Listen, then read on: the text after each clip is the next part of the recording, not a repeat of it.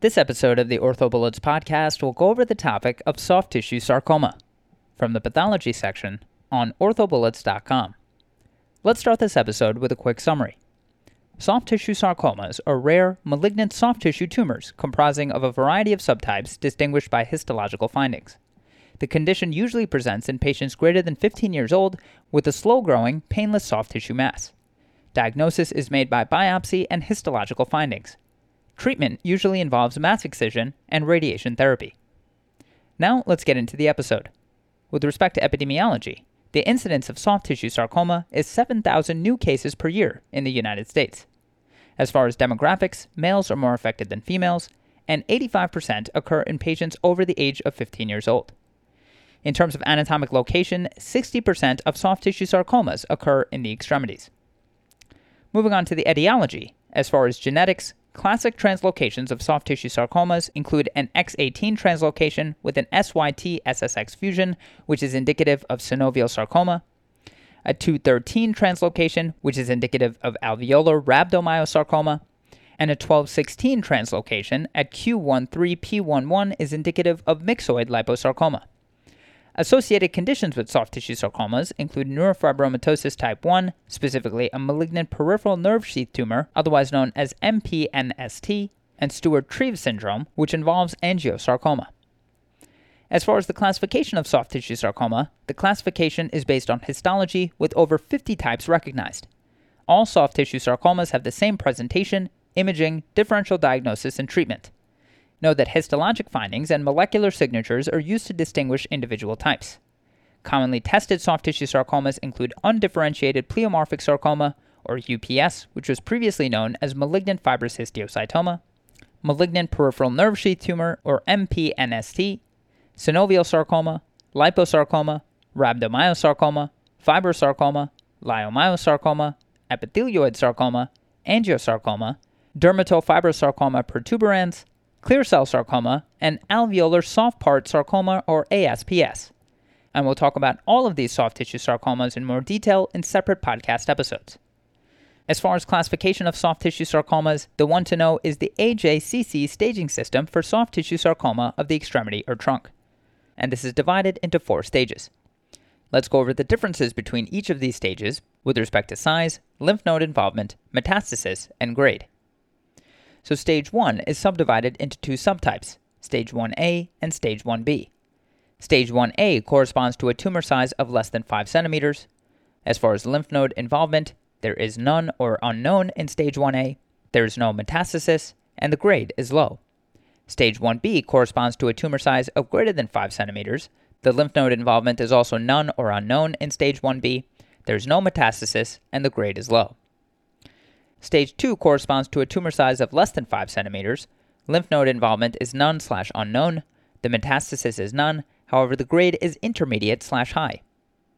Stage 3 is subdivided into 2 subtypes, Stage 3A and Stage 3B. Stage 3A has a tumor size between 5 to 10 centimeters, and the lymph node involvement is none/unknown. There is no metastasis, and the grade is intermediate/high. Stage 3B corresponds to a tumor size of greater than 10 centimeters. There's also no or unknown lymph node involvement, there is no metastasis, and the grade is intermediate/high. Finally, Stage 4 is subdivided into 2 subtypes, Stage 4A and Stage 4B. Stage 4A can have any tumor size, there is regional lymph node involvement, there is no metastasis, and the grade can be any grade. Finally, Stage 4B also corresponds to any tumor size, there may be any type of lymph node involvement, metastasis is present, and the grade can be any grade. Moving on to the presentation of soft tissue sarcoma, in terms of history, there may be a history of trauma that draws attention to the mass. Symptoms in these patients typically include a slow-growing, painless mass, and know that incidental trauma often draws attention to the mass.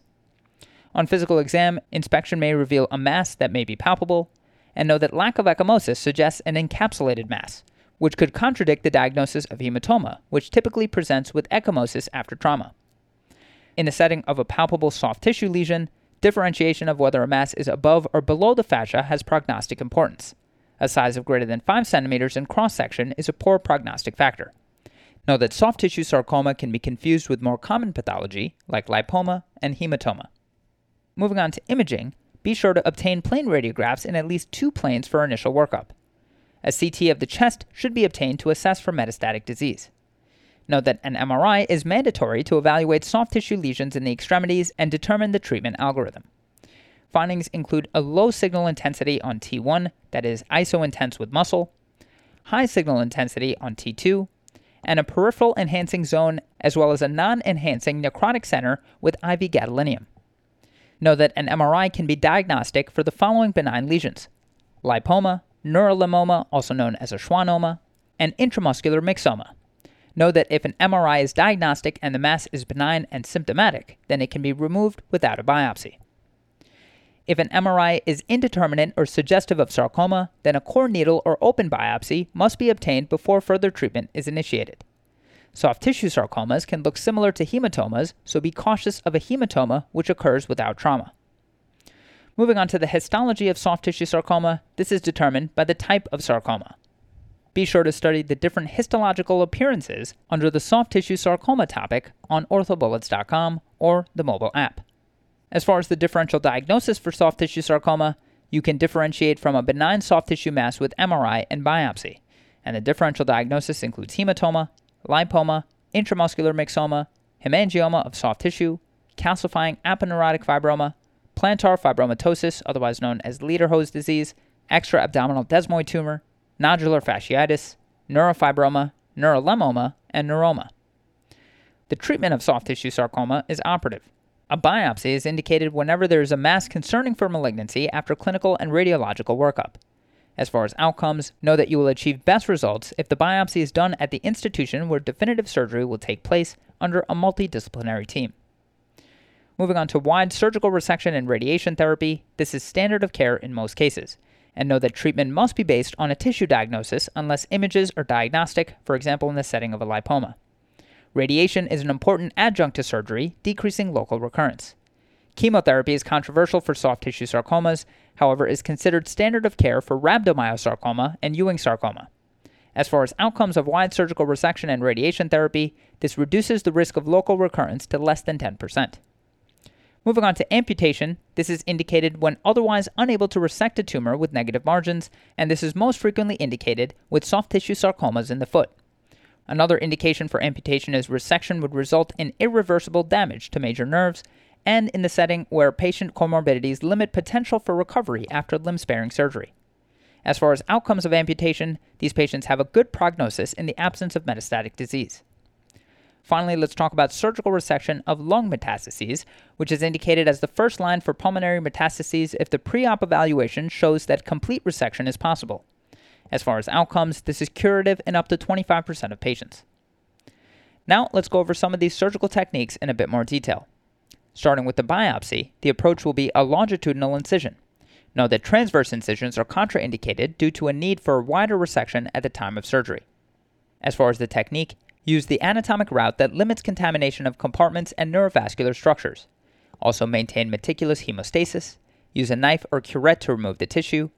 Drains should be placed distal and in line with the surgical incision to allow removal of the drain site with an extensile incision. Moving on to wide resection and radiation therapy, the approach will use an elliptical incision used to incorporate the biopsy and drain sites. As far as the technique, in terms of resection, be sure to use a tourniquet without exsanguination. Of course, you will maintain meticulous hemostasis, and meticulous dissection to ensure wide margins must confirm the border is free of disease with histology. Therefore, a frozen section can be used to ensure margins are free of tumor. Know that in terms of radiation, 50 grays preoperatively and 66 grays postoperatively is the standard dose for soft tissue sarcomas. Know that timing of radiation does not impact overall survival. Finally, moving on to amputation.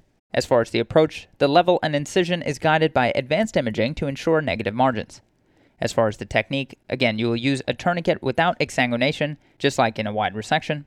You will maintain meticulous hemostasis, and meticulous dissection should be done to ensure wide margins, and you must confirm a border free of disease with histology. A frozen section can be used to ensure margins are free of tumor. Finally, moving on to surgical resection of lung metastases, the technique involves a wedge resection or lobectomy. Now let's talk about some complications of soft tissue sarcoma. We'll go over radiation-induced complications, recurrence, and unplanned excision. Starting with radiation-induced complications, know that preoperative radiotherapy is associated with a greater than 30% risk for wound complications. Postoperative radiotherapy is associated with greater radiation-induced morbidity and an increased risk of radiation-induced sarcoma. Early effects include desquamation, delayed wound healing, and infection. Late effects include fibrosis, post-radiation fracture, and possible secondary sarcoma. Radiation-induced complications can also include post-radiation sarcoma. Moving on to recurrence, know that there is local recurrence of less than 10% with radiation and surgery. Following surgery, the most common location for recurrence of a low-grade soft tissue sarcoma is locally. Finally, moving on to unplanned excision, you should obtain a CT of the chest, abdomen, and pelvis to exclude metastasis. An MRI of the limb should be done to determine the degree of contamination, postoperative changes, and to assess margins. Revision surgery will include limb salvage plus radiation therapy or amputation. Know that an unplanned excision is associated with higher plastic reconstruction of the affected region.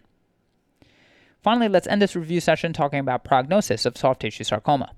So as far as the natural history of the disease, this is often a slow-growing painless mass. Metastasis is most commonly to the lung, and there is a 5% lymph node metastasis, which is most commonly epithelioid, synovial, angiosarcoma, rhabdomyosarcoma, and clear cell sarcoma. As far as prognostic variables, the tumor stage is the most important prognostic factor. Poor prognostic factors include high-grade, metastatic disease, tumor size of greater than 5 centimeters, tumor location below the deep fascia, delay in diagnosis, and an unplanned excision, which is the most common error in soft tissue sarcoma treatment. Know that referral to an orthopedic oncologist for multidisciplinary workup and repeat excision is critical. As far as survival with treatment, again, there is less than 10% local recurrence with surgery and radiation. However, there is a mortality up to 50% with high-grade disease. Okay, so now that we've gone over the major points about this topic, let's go over a few questions to apply the information and get a sense of how this topic has been tested on past exams. First question.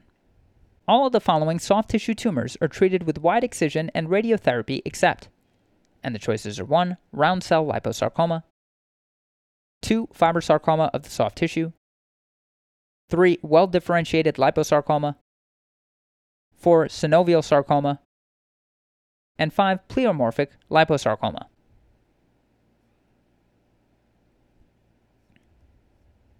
The correct answer to this question is 3. Well-differentiated liposarcoma. So all of the listed soft tissue tumors are treated with wide excision and radiotherapy except well-differentiated liposarcomas, aka atypical lipomas, which are treated with excision alone. To quickly review, patients with soft tissue tumors often present with a painless enlarging soft tissue mass.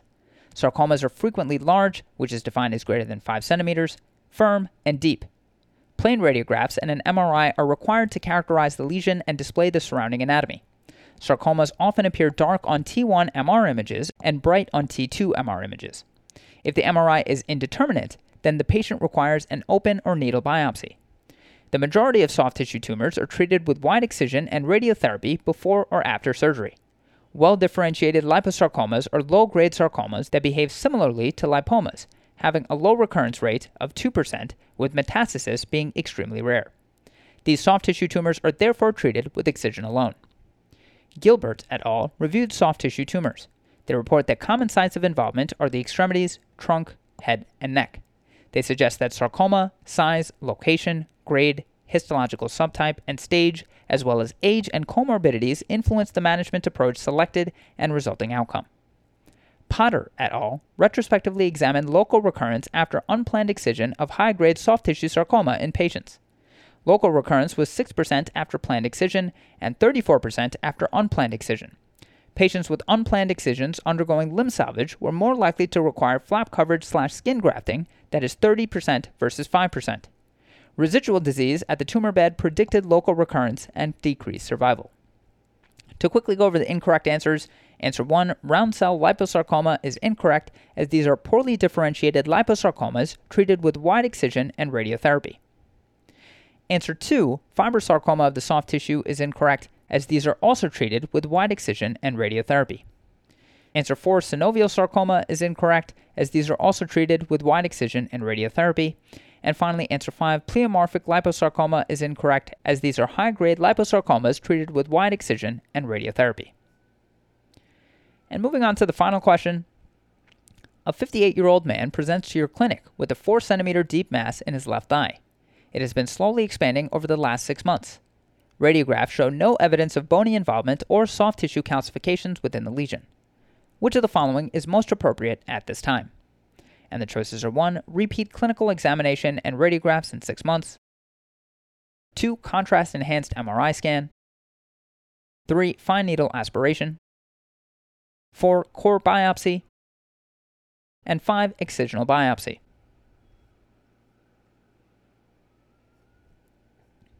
The correct answer to this question is 2. Contrast-enhanced MRI scan.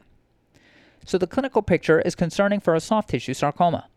After radiographs have been obtained, the next most appropriate step is to obtain an MRI scan to further characterize the soft tissue mass and plan a biopsy. Soft tissue sarcomas typically present as enlarging, painless masses. Initial workup of a suspected soft tissue sarcoma starts with radiographs to rule out bony involvement and look for diagnostic clues such as intralesional calcifications. After radiographs have been obtained, a contrast-enhanced MRI scan is the next most appropriate step in the workup. If the MRI scan is diagnostic and the mass is benign and symptomatic, excision of the mass can be entertained without obtaining a biopsy. If the MRI scan is indeterminate, a core needle or open biopsy should be obtained before treatment is initiated. Biopsy should not be done before cross-sectional imaging is performed. Demas et al. Conduct a prospective evaluation of 40 patients with soft tissue sarcomas to determine the reliability of CT and MRI scan at quantifying the amount of local disease. MRI and CT were comparable in many areas, but they found MRI scan to be superior in surgical planning, secondary to better anatomical detail provided. They conclude that it is the ideal study for local evaluation of soft tissue sarcomas. Gilbert et al. Reviews soft tissue sarcomas, including their presentation and treatment. MRI scans should be performed before the removal of any deep soft tissue mass or large superficial mass defined as greater than 5 centimeters. When MRI of the lesion is indeterminate, biopsy becomes necessary to provide a diagnosis. That's all for this review about soft tissue sarcoma. Hopefully that was helpful. This is the OrthoBullets podcast, a daily audio review session by OrthoBullets, the free learning and collaboration community for orthopedic surgery education. Keep in mind that these podcasts are designed to go along with the topics on orthobullets.com, and in fact, you can listen to these episodes right on the OrthoBullets website or mobile app while going through the topic. If you've gotten any value from the OrthoBullets podcast so far, please consider leaving us a 5-star rating and writing us a review on Apple Podcasts. It will help us spread the word and increase our discoverability tremendously. Also, if you aren't already, be sure to follow OrthoBullets on Facebook, Instagram, Twitter, LinkedIn, and YouTube for daily high-yield content. Thanks for tuning in. We'll see you all tomorrow right here on the OrthoBullets podcast.